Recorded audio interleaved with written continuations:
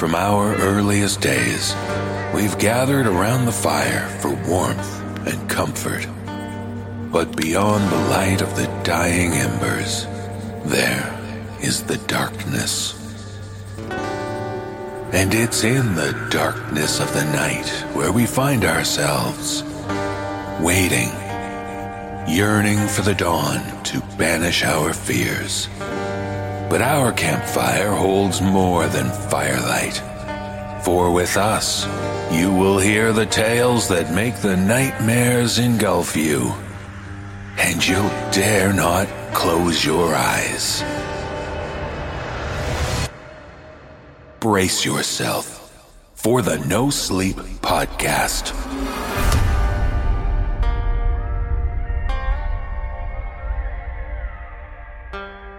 Welcome to Season 20 of the No Sleep Podcast. I'm your host, David Cummings. Well, we are so glad you've joined us at the start of our 20th season. October is upon us, and we're launching right at the start of the month of Halloween. And although horror stories are a 365 kind of thing for us, we can't wait to make October extra horrifying for you. And upon reaching a milestone like 20 seasons, it's only natural to look back on where we started. Back in the early days, I used to say that the No Sleep Podcast was like listening to scary stories around a campfire. And with that in mind, our theme this season is just that, the campfire, and the scary stories told in that setting. We hope you'll grab some warm clothes and maybe even some marshmallows and sit around the fire as we share the scares with you. A big thanks to our composer Brandon Boone and senior producer Phil Mikulski for crafting the opening musical theme once again. And our very own Dan Zapula stopped by the campfire with his old six-string. Thanks for bringing that great guitar sound to Season 20, Dan. Next time, can you play Wonderwall? And by now I hope you're aware of our new Sleepless Sanctuary. It's a monthly service where you can get all the extended, ad-free content and bonus episodes all for one low monthly price. If you haven't already, make sure you check out the short announcement episode we released last week to learn about the new program and why we think it's the best way for you to stay as sleepless as possible. Check it out at sleepless.thenosleeppodcast.com. Okay, it's Halloween season, it's Season 20, and it's time for horror. We're so glad we can be a part of your nightmares. Now, the sun has set, the fire glows bright. Brace yourself for the darkness of the night.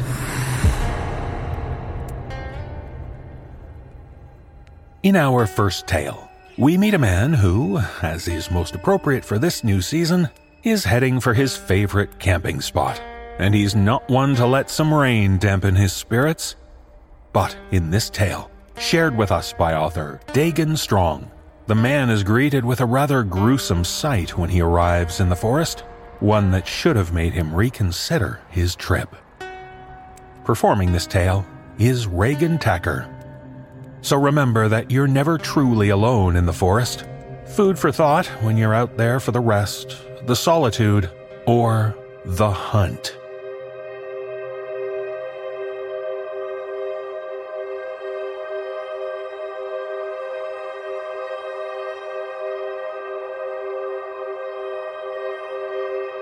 It was a rainy Friday evening when I hit the dirt roads that lead up to my usual hiking trail.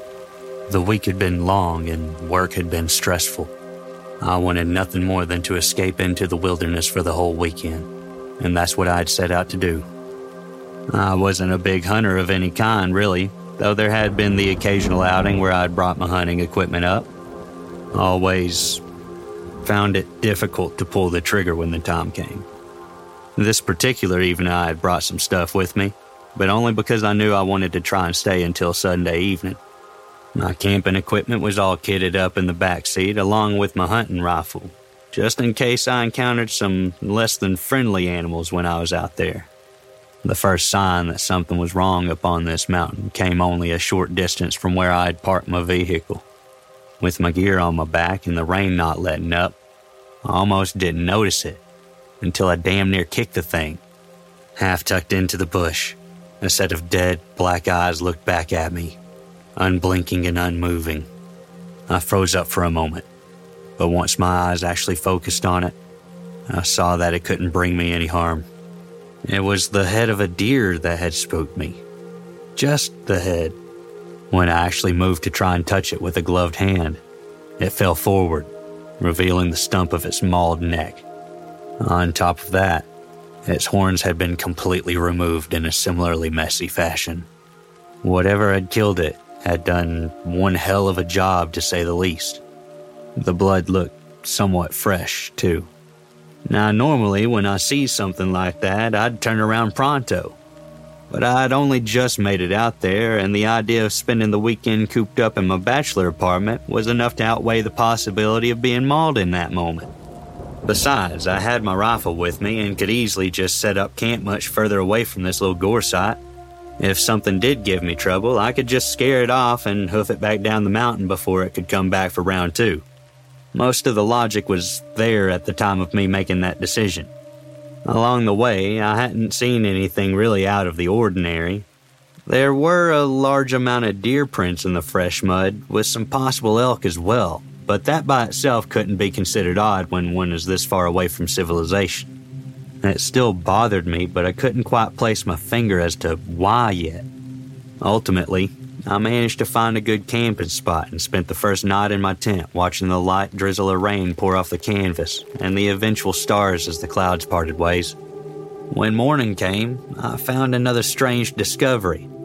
All around my campsite, imprinted in the soft ground, were hoof prints. It wasn't just a couple of them, but damn near hundreds scattered around where I'd slept. Some of the marks nearly appeared to be on top of each other. First an animal carcass and now this. It wasn't like deer were known for being very aggressive, though, so perhaps this was just some sort of weird timing. A herd might have been in the area, and what I had seen near my arrival was just one of the poor stragglers that got picked off by some. The start to the morning still left me rather unsettled, though, so I decided I would spend the day hiking up the nearby ridge, a direction that coincided with the tracks, funnily enough, the prints thinning as I went further and further along. Eventually, it was down to what looked like just an elk and a deer that had once walked along there, with one set of tracks following strangely close to the other. As I followed the tracks, I noticed something new. Now, when I said I wasn't a hunter, I never meant to say that I didn't have a good eye for detail out in the woods. Alongside these tracks were little speckles of some kind of dark green liquid. It was on the ground, the occasional branch that overlapped the path, and leaves as well. Wherever it touched, it seemed to spread out and cause rot to the plant life. Really fucking weird to see. I almost touched it, but thought better of it after seeing what it had done to those plants. My guess at the time was that one of the two that had left these marks had to have been really sick, and this was the leftovers of that. I felt bad for the things. With my rifle on my back, I decided I'd follow the tracks as long as they kept with my course. And if I came across the animal, I'd get a good idea of what kind of condition it was in through the scope. If it looked to be in too bad of shape, I'd put the thing out of its misery. Well, I got my wish one way or another. After another couple hours of hiking, I still hadn't lost the trail. Whenever it petered out, I always seemed to find another sign of it that picked back up again. Then, I finally spotted the thing. I was heading down the hill when it lifted its head up to look around. It was probably 100 feet or so in front of me in a clearing with tall grass. Now, from where I was, all I could really make out was its figure. It appeared to be a large elk, at least just from the size of the thing. It had a coat of fur that was off color. It looked almost like moss, it was so green. It also had a massive set of antlers that ended in razor tips that splayed out like branches. One thing I couldn't make out was its head, but that's because it was faced away at the time. Kneeling down, I took my rifle off of my shoulder and set myself up on a stump, letting the body rest on top of it as I peered down the scope and lined it up with the animal. It was when I got a close look at the thing that I realized just how wrong this animal was. It wasn't just an off-green, but it was coming off in patches, revealing dead, gray, mottled skin underneath. From these patches, there were occasional gashes that leaked green ooze onto the grass below. Flies buzzed around the creature and crawled across its body as it moved lazily through the grass. The thing must have been in absolute agony. Seeing something in such a state made my decision easy, and I switched my safety off, lining up for its head. I wanted to get a clean shot to make it as painless as possible, but couldn't until the thing was looking at me. Through the scope, I watched it finally emerge from the tall grass and nearly lost my lunch. It had 8 legs. 4 of them were normal, if not still suffering from those oozing wounds, but the other 4 hung loosely between them with hooves that only made occasional contact with the ground. At that point, I didn't know what the fuck this thing was suffering from, but I could barely stomach looking at it any longer, so I let out a sharp whistle to try and draw its gaze in my direction. The whistle broke through the forest's calm and echoed off the mountain ridge. The elk's head turned, and my heart stopped. What looked back at me didn't even process at first. Like when you're looking at an image that just doesn't make sense. Your mind can't make out the shapes because it's rejecting what it's actually looking at. A human skull looked out in my direction, bloody antlers adorning its forehead. It had no skin on it, nor eyes that I could see, only empty sockets that seemed to pierce my very soul. Its mouth. Oh God, its mouth. It had no jaw, and its extended tongue wobbled back and forth as its body swayed. I finally felt my heart start up again, and without even thinking, I pulled the trigger of my gun. With a crack, it fired, and I was sent sprawling back into the dirt. I didn't even look to see if I had hit it. I just ran as fast as I could in the opposite direction. With the wind whistling in my ears, all sense of direction vanished as I simply moved my body as fast as I could. Only moments later, though, I could hear it. The sound of thundering hooves close behind and getting closer. My eyes were so tunnel-visioned, though, I failed to keep track of my feet and tripped on an exposed tree root, sending me headfirst down the hill, where I finally came to a stop as I rolled hard into the base of a tree. My head was spinning and my vision was blurred. My legs weren't responding either. All I could do was sit and wait for my sight to come back. I smelt it first before I was able to see it. The stench of death and decay wafted its way towards me and assaulted my nostrils, bringing tears to my eyes as I clamped my hand across my mouth to avoid screaming. When my vision did return, I could see it again, only 10 feet away now. The thing brought its head down as it approached me slowly. In those empty sockets, I saw something. 2 pinpricks of light that seemed to regard me with dull consideration. Again, my body was locked, so all I could do was sit and stare as it got within 3 feet of me and raised its head up slightly. Now I could see into its mouth. I could see as its tongue was pushed aside and fingers started to wriggle their way free from its throat. First the hand, then the wrist, then the elbow, until a full arm had extended itself out of the creature's mouth towards me. Its skin was as pale as snow, and its nails were blackened and cracked. Gingerly, it moved with one finger outstretched until it made contact with my forehead. The last thing I can remember was feeling it drag that nail across my forehead before the world went dark. I was found roughly a week later by a search and rescue. Apparently, I had managed to wander back to my campsite and was catatonic and unresponsive at the time of rescue. I was not any worse than I remembered. I had a fractured leg and a nasty cut on my forehead, but was well fed and watered. My memory doesn't start for at least another week after my rescue. I don't know how I survived in those woods for that week, but I guess that should be the least of my worries at this point. You see, ever since that thing touched me and I regained consciousness, I've been plagued with nightmares. Nightmares of butchering, of the wilderness, of a time where civilization has crumbled and all that is left is flesh and bone. That thing is calling to me. It's calling me back to those woods to finish what we had started.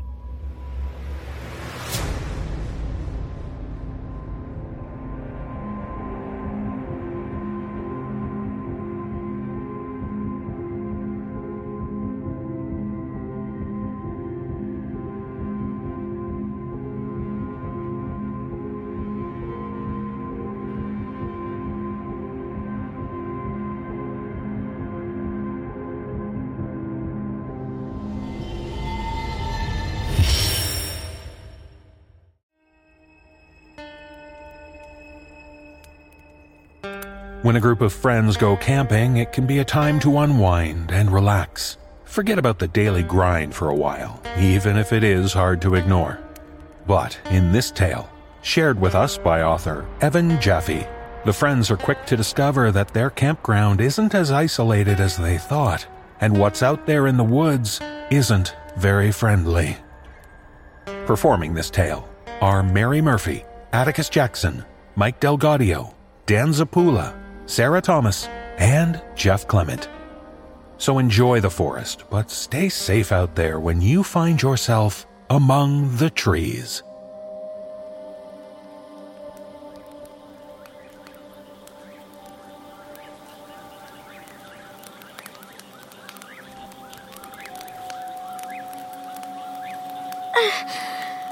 You okay, Wendy? Yeah. The random sharp stabbing pain, you know? Makes you feel so alive when you're reminded, oh yeah, you can go at any time. I know how you feel. I'm wasting time studying, even here, instead of enjoying nature, hiking and exploring and all that. That was the whole point of coming. I mean, it's a bit late to start hiking now. It'll be dark soon. I mean, hey, if the stabbing pain keeps up, I may die soon enough anyway. Why not? A night hike sounds fun. I'm sure Matt's having a great time out there doing whatever. It's a great time until you smell copper anyway. But that's what I got this for. Donnie sat down on the log next to Tara, propped his rifle on the log, and swung his arm around her shoulders. I smelled booze on his breath over, and crinkled my nose. I just put up the bear bags, but I did grab stuff to make some s'mores. Yeah, if anybody wants them anyway. Hell yeah, Ian. Thank you. Thanks, Ian. Save some for Matt, too? Yep. I think I saw him along that tree line, over that way, maybe. Maybe those other hikers were down at the next site. I'm not sure. Strange, I thought the other sites were empty when I made the reservations. I guess they could be a last-minute addition or going permitless. Next site isn't for a couple miles, I think, according to the map. Matt'll be fine. He might have drank a bit much, but he's not stupid. He'll be back before it's pitch black. It's not like we haven't done worse before, Colt. Like the time we lost the map, or that other bender during spring break 2 years ago. You remember that, right? Or that one time Matt...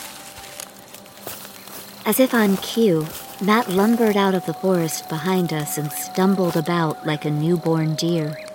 Whomst summoned the Ancient One? Matt posed in mock elegance and bowed and nearly fell over. Ooh, y'all have s'mores? I'll have to grab me one of those. Get the marshmallow melted just right. Jesus! Maddie, where were you? Did you find some hooch out there? I was playing with some cool rocks over by a river. I think that way. Or was it that way? I don't know. Ah, shit, gotta take the lead. I'll be back. Hey, be careful not to trip over your own feet. What a guy. So tomorrow, do y'all want to hit the trail loop up the mountain or through the valley first? Let's hit the mountain first, get the difficult part out of the way, then just let the downgrade take us all the way back. Remember last time we had an uphill at the end of the hike, and... Shit, that's Matt. Matt! Matt! Matt? Matt? Where? Ah! Oh, God, Matt, you scared me. Are you okay? Matt emerged from the trees behind Tara. He looked a bit disheveled, and the bottom of one of his pant legs was ripped and bloody. Yes, I'm fine now. Yo, Matt, what the hell happened to your leg? There was some animal. It startled me when I was peeing. I shouted at it to scare it and fell when I turned to run. I must have ripped my pants on a rock or something. we gotta treat that. It'll get infected. Colton put his arm around Matt's shoulder to support him over to the fire. The rest of us followed. Colton went to ease Matt down on a log, but Matt sat down on his own. Colton fished out a small first aid kit from a cargo pocket. What'd you see out there? The animal, I mean. I couldn't tell. It was dark. A coyote or small bear, maybe. Say, can you give me a s'more? Yeah, sure. And here's a stick to roast the marshmallow. Matt had already eaten the s'more, his mouth stuffed when Ian offered him the stick. Matt quickly chewed and swallowed the entire thing. No, thank you. I'm fine. It was good as is. All done. We should probably turn in for the night in case it was a baby bear. Mama bear will be nearby, and that's not someone we want to meet. You're right. Off to bed. We packed it up for the night and went to our tents, except for Matt, who just stood there. I walked up to him and waved my hand in front of his face. Matt, are you all right? Do you need anything? I don't know which tent is mine. It's the one over there, next to Tara's tent. The little one-manor. Did you bump your head when you fell? His pupils appeared to be the same size in the dying light, fixated on the tent. That could have happened. That would explain the haze. Thank you for the concern. Without another word, he silently stalked across the campsite to his tent. I stopped by Colton's tent. Matt might have been concussed during his fall. He didn't remember where his tent was. His pupils looked the same to me, though. That would make sense. He seemed to sober up pretty fast, didn't he? Keep an eye on him. We'll see how he's doing in the morning. If he's worse, we'll just cut the trip early and head back to get him some help. I nodded, bid Colton a good night, and went to my tent. I changed into my clothes for the next day and got ready to sleep. Something bothered me as I teetered on the edge of rest. Matt came out of the forest behind us, the complete opposite direction from where Ian said he saw him. Other hikers wouldn't still be hiking that late, would they? Those thoughts eventually faded as fatigue won out and pulled me into sleep.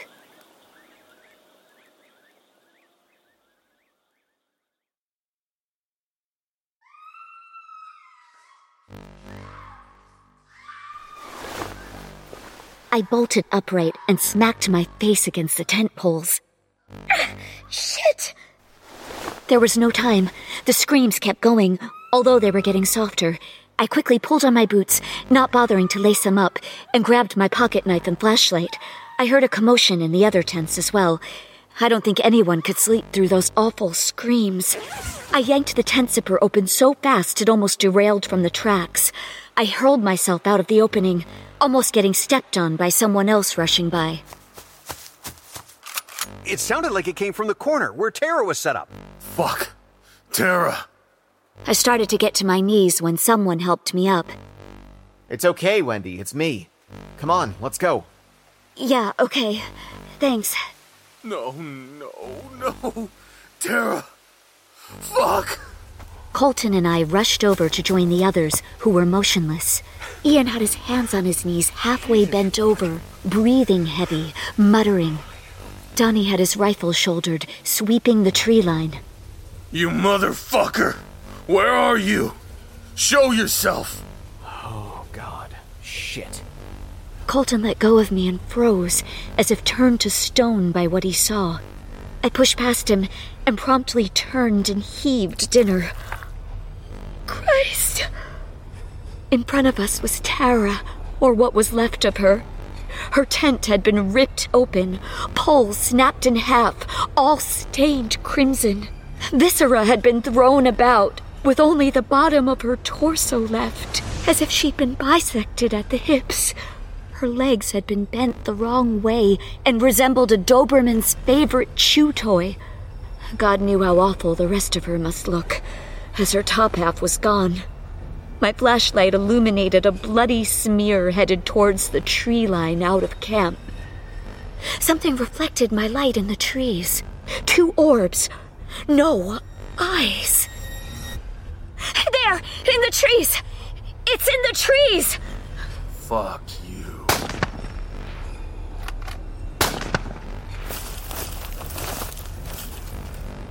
The eyes stayed for a second longer and then vanished into the night as some large form disappeared into the foliage. What the fuck was that? What the fuck do we do? Calm down. It might come back. Calm down. Calm down! Something just ripped Tara in half. It is probably watching us right now. That sounded like Matt. Where is Matt? We turned and looked at each other. Matt wasn't with us. I moved my light over to Matt's tent to see it was unzipped. Empty. The flap fluttered in the wind. I stumbled over. My knees almost buckled, and the group followed. My light illuminated the tent and its surroundings. There was shredded cloth in front of the tent opening. The ground trampled. Everything inside, it's untouched. He didn't change clothes, finish setting up his sleeping bag, any of it. Are these his clothes? They're shredded to bits. But there's no blood, no, parts?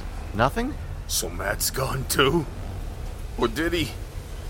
I'll fucking kill him. That son of a bitch! It couldn't have been him. I mean, you saw the... There's no way a man could be capable of that. And you saw those... eyes. They were too high in the trees. Those weren't human eyes. These tracks here are all wrong, too. I can't tell what they are, but it's not human. Besides, we know Matt. He couldn't have done anything like this. Then where is he? Oh, I'm around. Why don't you come find me, Donnie? Tara's here too, aren't you? Yeah, Donnie. Come on. I need you. You're my better half. I'm also missing my lower half. Think you could grab that on the way over? Whatever that thing is, it is not Matt or Tara. No way. You saw what was left. It's playing with us. We can't stay here. We have to go, now. And what? Get picked off one by one on the hike back to the car? It's at least a couple of miles. Well, we can't stay here. It knows where we are. We've been making too much noise. If we stay, we'd need to stand guard. If we light a fire, that's like ringing the dinner bell. I'm here, kill me. But if we don't make a fire, there's no chance of us seeing it coming. Fuck! He's got a point. We ought to try for the car. If we stay, it's certain death. If we go for the car, we have a chance. The longer we wait, the longer it has to get us. It's settled. Let's go. Damned if we do. Damned if we don't. Let's go. Single file to our deaths. Stick together. This thing can imitate voices. Who knows what else it can do? Do not lose the group. We can only trust each other. Go slow to minimize the noise. No bags to slow us down if we have to run for it. Let's go. We formed a diamond to try to see it coming. Colton was in front, and Donnie brought up the rear. I was next to Ian. We marched into the abyss to the car. None of us spoke. We just looked around and tried to see anything more than 5 feet in front of us. Colton had his flashlight aimed at the ground to minimize light footprint, only on to help find the way. Time dragged on for what felt like forever. It was probably just a few minutes before I bumped into Colton, since I was watching the trees. What is it? It's Matt. Shit. I stepped over the outline, which caught a bit of light to reveal Matt's mangled corpse. His neck was crushed. His face was ripped open, eyes gone, bloody sockets aimed at the sky. There was nothing below the neck, and we were far from camp. It brought his head here. It knew we were going to come this way. It knows, it knows, it knows. Shh. It doesn't matter. We have to keep going. Shit. Donnie stumbled, having tripped over Matt's head. He recovered fast, but the damage had been done. Oh, she's right. I know exactly where you are. I thought it'd be fitting for you all to see your friend one last time. But you didn't even say goodbye. You guys are terrible friends. Or do you know you'll see him again soon enough? Don't listen. It's trying to get into our heads, get us to mess up. Otherwise, why hasn't it killed us yet? Because it's fun. That's why. I'm not just some animal. An animal would have killed you already, or been content with one. I'm worse. I enjoy the hunt, the torment, the fear. It's almost better. Or maybe I don't know where you are. How can you even know? It's not like that light is helping. Someone needs to change their trousers. Colton, turn off the flashlight. Nobody move. There weren't any lights on when I came for Tara. And I don't need any of you.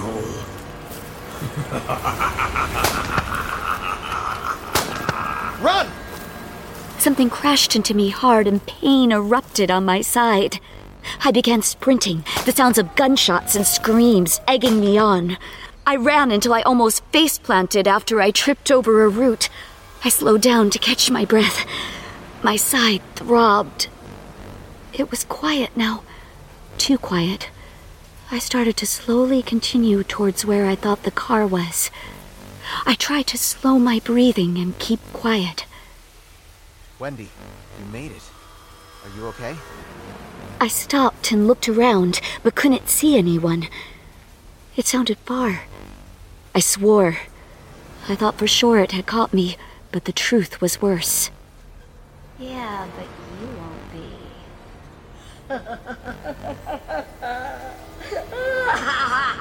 I cupped my hands over my mouth.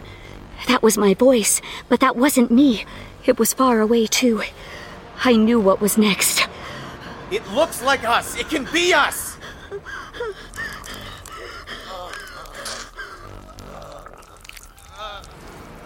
You're so smart, Colton. Most people don't figure it out.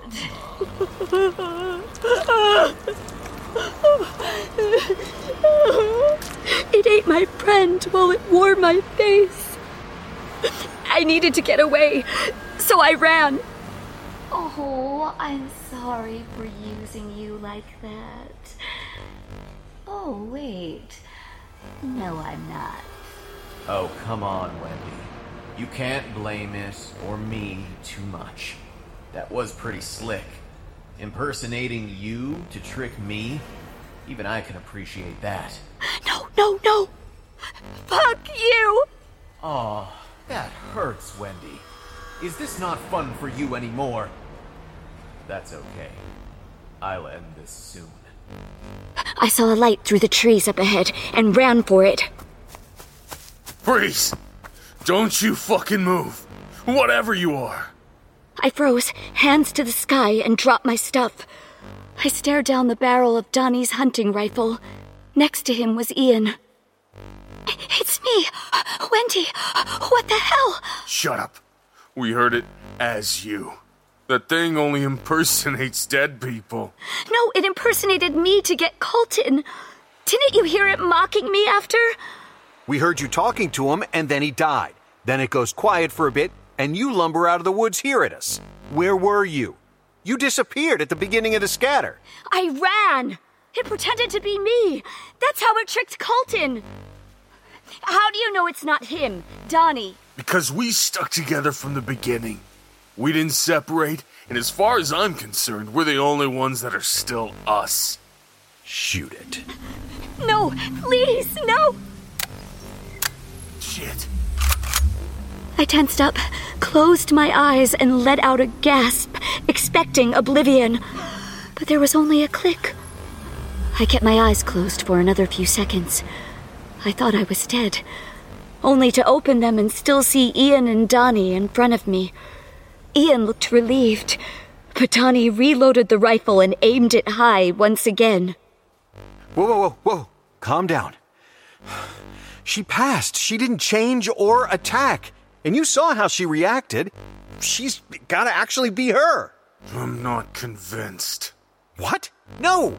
If she was the thing, why would she have let you reload? She would have killed us already. Maybe it's playing the long con, and will get us later. Are you insane?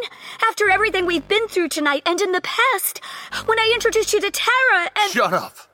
She knows us, man. You heard the things it said as Tara and Matt. It knows our memories.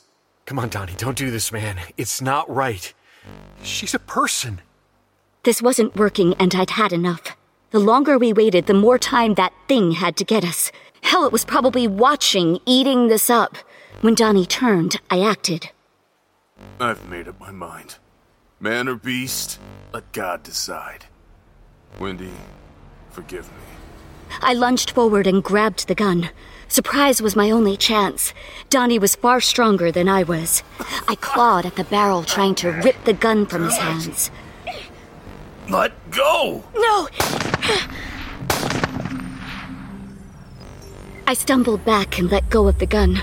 I clutched at my torso, adorned with 2 new holes. I sputtered blood and collapsed to the ground. Let's go. What the fuck, Donnie? Man or beast? The fuck is wrong with you? She was your friend. Have some fucking compassion.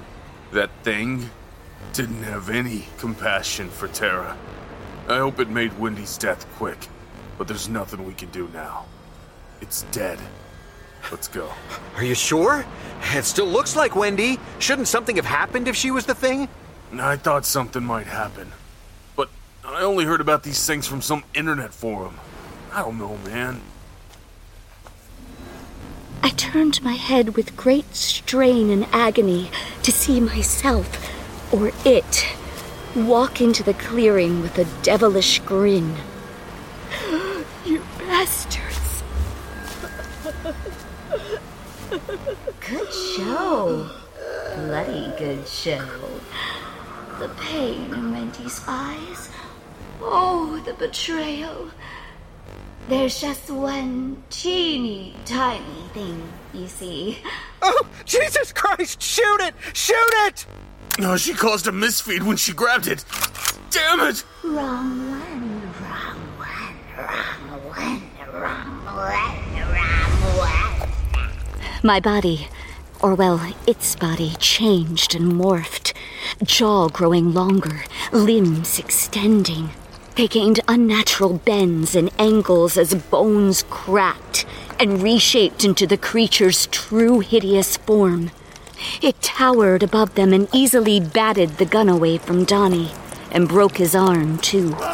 They screamed in pure, unadulterated fear. I would have, too, if I wasn't already dying. I tried to chuckle as it effortlessly tore them apart and rent them in half. But I could only manage one last audible gurgle as I bled out and suffocated.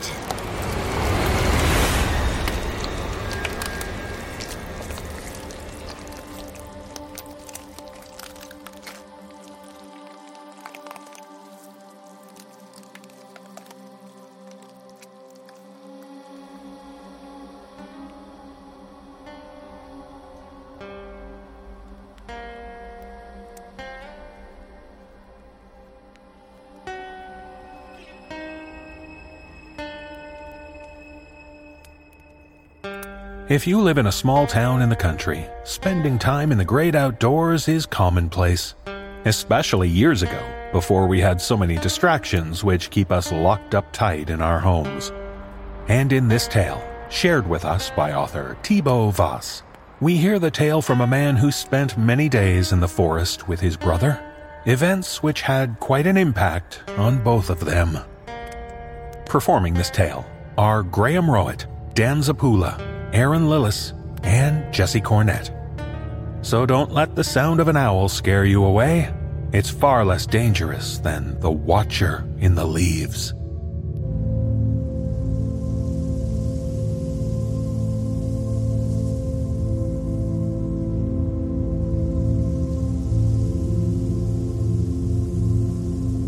done well to come all this way.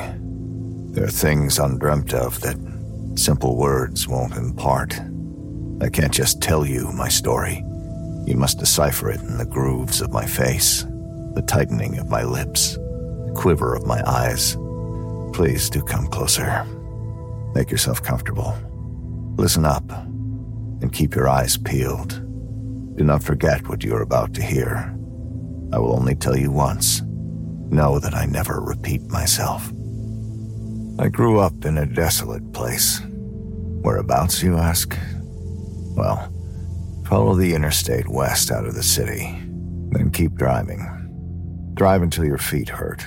Drive until your mind is numbed by the unending stretch of asphalt and the insipid music that is left for the radio to spew on otherwise abandoned airwaves. Drive until you reach the middle of buttfuck nowhere. Then drive some more. Then take a left. Congratulations, you've made it to New Meadows. It's a quaint little shit stain of a town of a few hundred souls, half of which are dimwits and the other half degenerates. Back then, people barely made it past 60, if they were lucky. And if they did, it was with some kind of mental affliction. But that didn't bother anyone. People there had nasty habits, you see. Booze drinking, drug taking, bar brawling, car rodeoing, you name it. Anything that could kill enough neurons to make you forget who you are and the wasteland you've been stranded in would do. It sure beats the slow brain death places like New Meadows otherwise inflict on their residents. We lived about a 30-minute bike ride from the center of town. Our house slumped at the end of a long dirt road that wound past the old reservoir at the edge of the Lenape forest. It was a dinky old house of palish hue, which long ago passed for white, marbled all over by chipped paint that laid bare the cheap timber with which it was built. I remember the weed-infested yard, the missing panels and the inchworm of green shutters, the looseness of each step in the stairs leading to the front porch, the gutters hanging like pendulums, all tallies on a bill that time had levied. It was a sorry remnant of a home my parents, my brother Cecil, and I populated for a time, surrounded by nothing but a vast expanse of wilderness. My father split his time working odd jobs a monkey would resent doing, and drinking himself into a senseless stupor with the other bums at Smokey's roadside inn, bar, diner, and barbecue. When he wasn't working or comatose, he would tinker with his 1970 Pontiac Firebird for hours on end, elbows deep in its innards and hands covered in brown gunk that left a sour tinge he never could quite get rid of. He never drove it, of course. All the damn thing ever did was sit on top of the mediocre plot of dirt we called home. But it filled him with an inflated sense of pride, regardless. My mother spent most days in front of the TV. She would wilt on our couch, droopy-eyed and mouth slightly ajar, dazing in and out of consciousness, as the endless barrage of moronic soap operas and infomercials pounded her brains into mush. And there, in the chasm of silence between a rumbling car engine and the constant babble of a television, was the place where Cecil and I lived. Don't get me wrong, we didn't have it too bad. We were fed, we were clothed, we weren't abused or bullied. We had all the material necessities of a happy childhood, didn't we? But in my gut, there was a pit, cold, dark, and bottomless. A pit only Cecil, 2 years my senior, knew how to fill. He filled it with the stories he would read to me under the covers late at night, the weird games he invented for us to play in our backyard on sunny summer days, the candy he stole for me from old man Cunningham's store. He filled it with the bandages he put on my bloodied knees after Scott Hauserman pushed me off my bike that one time, with his punch to Scott's face in immediate retribution. He was the bold, big brother, but he never made me feel like the lily-livered runt that I was, and I loved him for it. I don't know exactly when we started doing it. It was Cecil's idea to try. He suggested we skip school one day to go explore the woods behind our house. He'd been itching to discover them, but our parents had always forbidden it. I was reluctant at first. There was something about the shadows that shuffled beneath the treetops and the strange noises they harbored, something that urged me to stay out. I always sped up when I biked past them on my way to town, but I couldn't resist Cecil's gap-toothed smile for long, and once we penetrated the tree line, my fears melted away. We found no monsters there, no unseen perils hiding in the foliage, only a boundless sea of green and newfound freedoms. We spent the day running among the tall trees, giggling and reveling in all the wonders the forest had to offer. I looked up and saw the sky turning a fiery orange. The whole day had flown by. Gosh, it's dark already, I said. What are we going to tell Mom and Dad? Don't you worry about that. I'll think of something. Come on. Cecil nudged me gently before speeding off towards our house. I'll race you. That evening, Cecil and I sat eating our lukewarm dinners in silence. We waited for our parents to ask where we'd been all day. But dinner came and went, and the interrogation I dreaded never came to be. Our absence from school had gone unnoticed, and Cecil could hardly contain his delight at the realization. His gap-toothed smile glistened still when we slid under the covers. The days to come were pregnant with possibility. Thus began our daily excursions into the forest. We would leave our bikes on the side of the road, hidden from sight, and run to the woods to live out whatever fantasy our young minds could conjure. Knights fighting off hordes of invisible creatures, treasure hunters on a quest for ancient relics, bounty hunters capturing murderous gangs of outlaws, Cecil the brave hero, and I his trusted companion. Our expeditions lasted hours, following trails that slithered through a labyrinth of oak, maple, and moss-covered rocks. With time, we grew accustomed to the forest. It became our home, and we appropriated its topography and hidden landmarks as such. We would jot down each new discovery with silly names on a hand-drawn map taped together from the pages of our notebooks. But we always stayed within yelling distance of the house, and would never cross the river that twisted through the woods and formed the natural boundary to our wanderings. I can't remember when I first noticed it. Maybe it had always been there, among the branches, watching us from above. It was a barn owl with long wings, a short square tail, and a heart-shaped visage. Its plumage was a white so pure, words cannot describe it. It had one eye, large and eclipse black. Despite its eerie physique, I did not fear the owl. It even brought a strange comfort to me. I came to embrace our silent observer, though I was somewhat mystified by its unyielding gaze. At last, there would be a witness to the glorious tales we put on display each day. Our parents were none the wiser. After all, we biked down the dirt road that led to town every morning with our bags on our backs, and were back in time for dinner, alive and well. What more could be asked of them? Never mind that our bags were completely empty except for the peanut butter and jelly sandwiches Cecil prepared every morning, our Swiss Army knives, and our trusty map. Never mind that the homework vanished from the dinner table one day, never to return. Never mind that we came home from school each evening, bruised, exhausted, and filthy, leaving a trail of muddy footsteps from the front door to our bedroom. Our mother had asked about the bruises once. Cecil, defiant as always, gave an excuse so half-baked I was sure it wouldn't be enough to appease her sudden interest in our physical well-being. It had been, of course. But never mind that. One day, Cecil decided to go deeper into the woods than we'd ever gone before, thirsting for new adventures. I followed, trusting the white owl would watch over us. We took the main route into the forest, past a telephone pole engraved with our initials that marked the entrance to our domain. We passed Castle Flynn, the wooden fort we built that summer, continued straight on the path, and hiked to the top of Big Boulder Hill. We followed the trail that passed under the hunchback tree down into the depths of the valley and met with the rapid river at the bottom of Nosebleed Gorge. We walked along its gushing waters for some time before Cecil hopped across the large rocks that stuck out from the froth. There I was, at the outer reaches of our territory. Our map was blank beyond the water. It would be completely useless from this point forward. Cecil hadn't even blinked. I paused for a moment, pretending to catch my breath, too scared to venture further into the unknown realms that lay beyond. Cecil marched ahead without looking back and quickly disappeared into the underbrush. Wait for me! I yelled as I sped off behind him.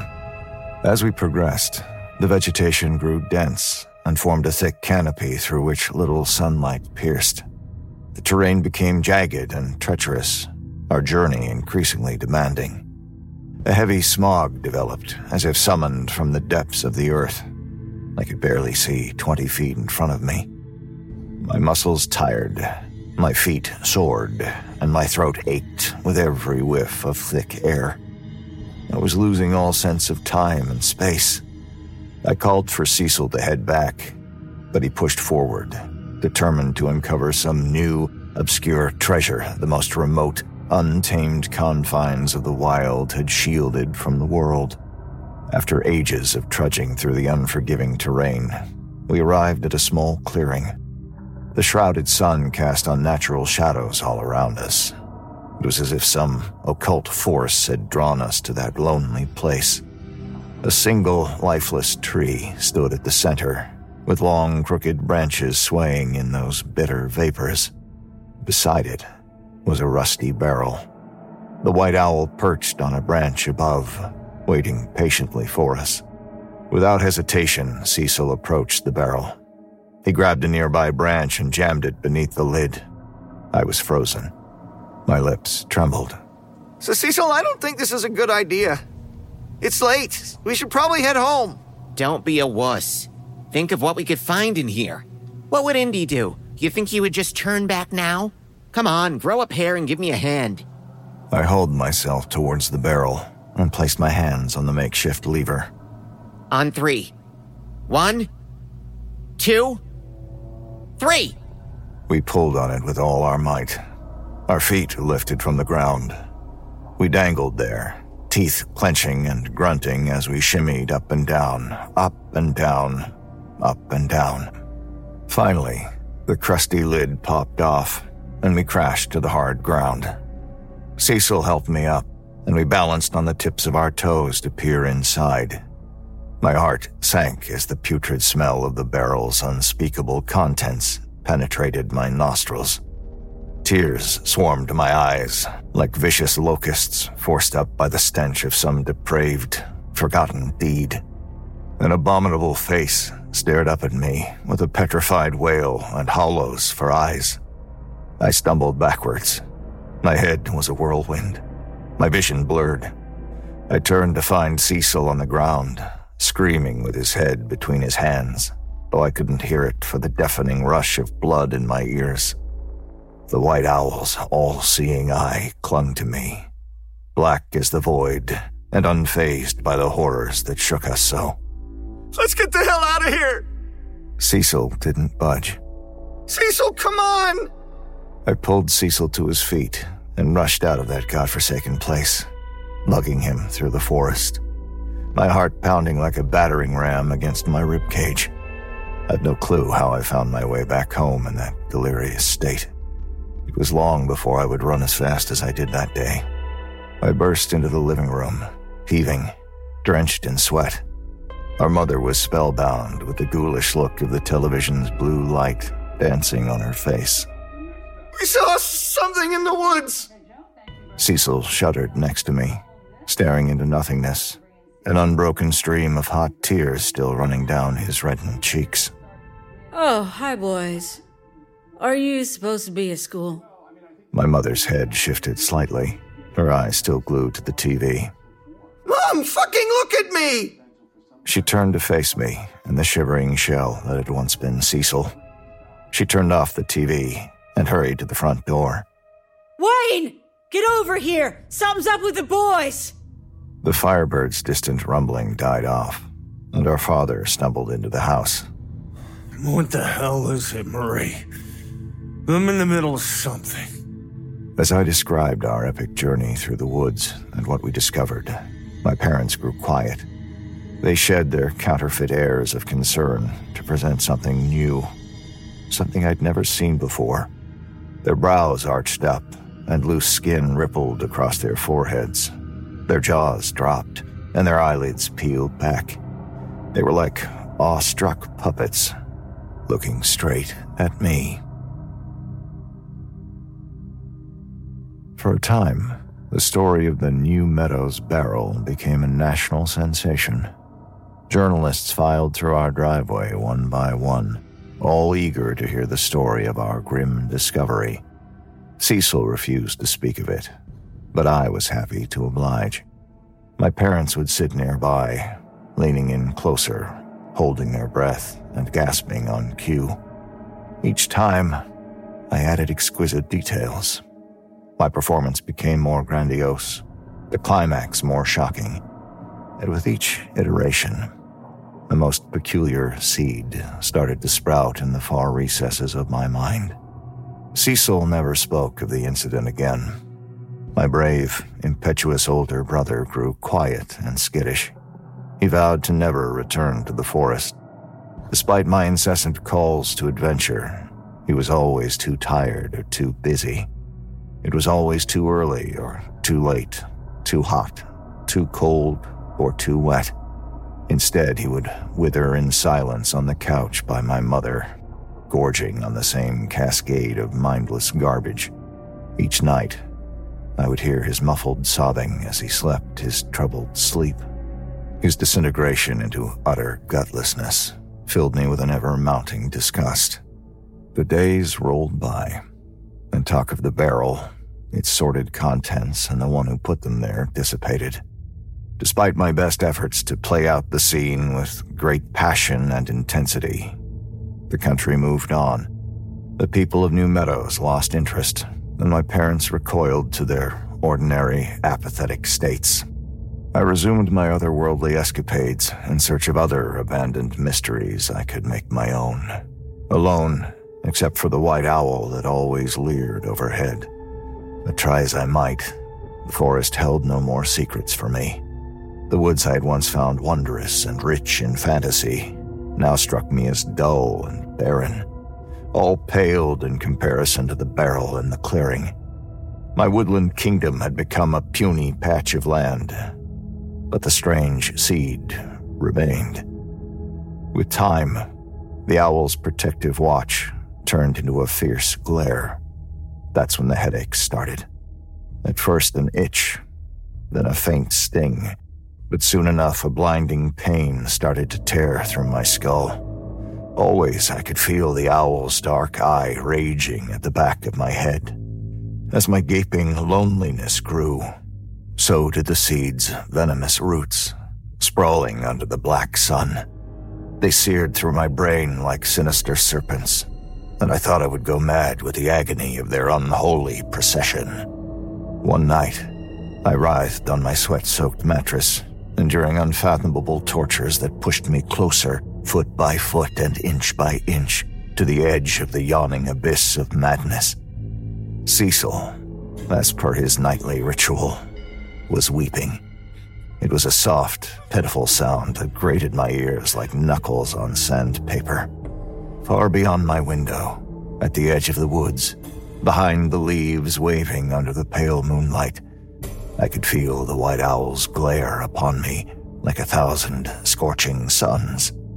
The horrid scene lasted for an unforgivable amount of time.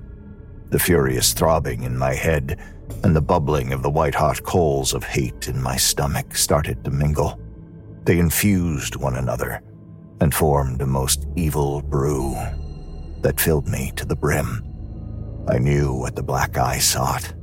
I rose from my bed, retrieved my knife from my backpack, and made my way to Cecil's bedside. Ghost quiet, I hung there, towering over my dear big brother. My heart pounded as hard as it had that day in the woods. Only now, it was I, and what I intended, that made it beat so furiously. I looked one last time to the trees for the owl's quiet approbation before descending upon my brother to stop his miserable whimpering once and for all.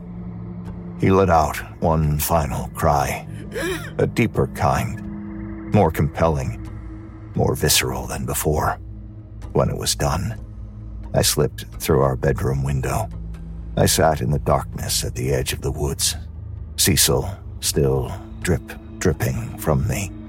There I remained, waiting patiently in my pall of branches and leaves.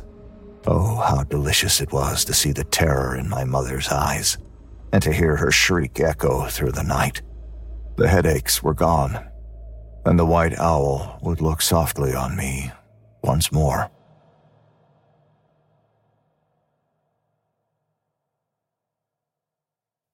That was eons ago.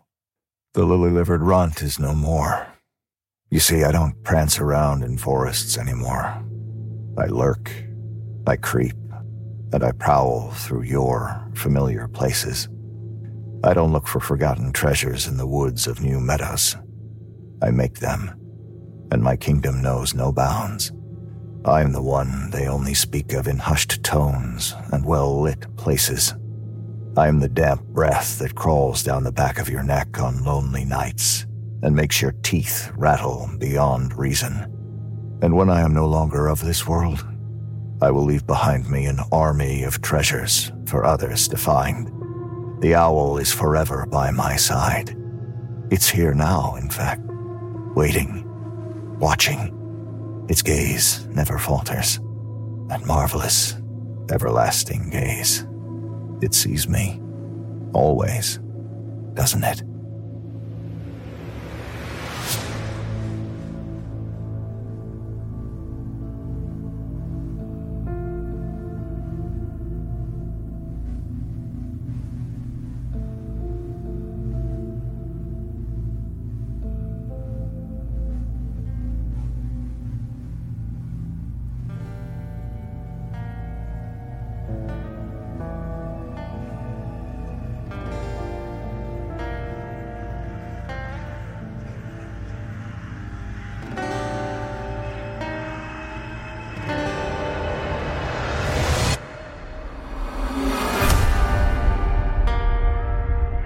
Campfire is growing dim, and the light of dawn approaches. Our tales must come to an end until the next time we gather. We'll keep the fire burning until you return. That is, if you dare to remain sleepless. The No Sleep podcast is presented by Creative Reason Media. The musical score was composed by Brandon Boone. Our production team is Phil Michalski, Jeff Clement, and Jesse Cornett. Our editor-in-chief is Jessica McAvoy. To discover how you can get even more sleepless horror stories from us, just visit sleepless.thenosleeppodcast.com to learn about the Sleepless Sanctuary. Ad-free extended episodes each week, and lots of bonus content for the dark hours, all for only one low monthly price. On behalf of everyone at the No Sleep Podcast, we thank you for joining us around the campfire for our 20th season. This audio program is copyright 2023 and 2024 by Creative Reason Media, Inc., all rights reserved. The copyrights for each story are held by the respective authors. No duplication or reproduction of this audio program is permitted without the written consent of Creative Reason Media, Inc.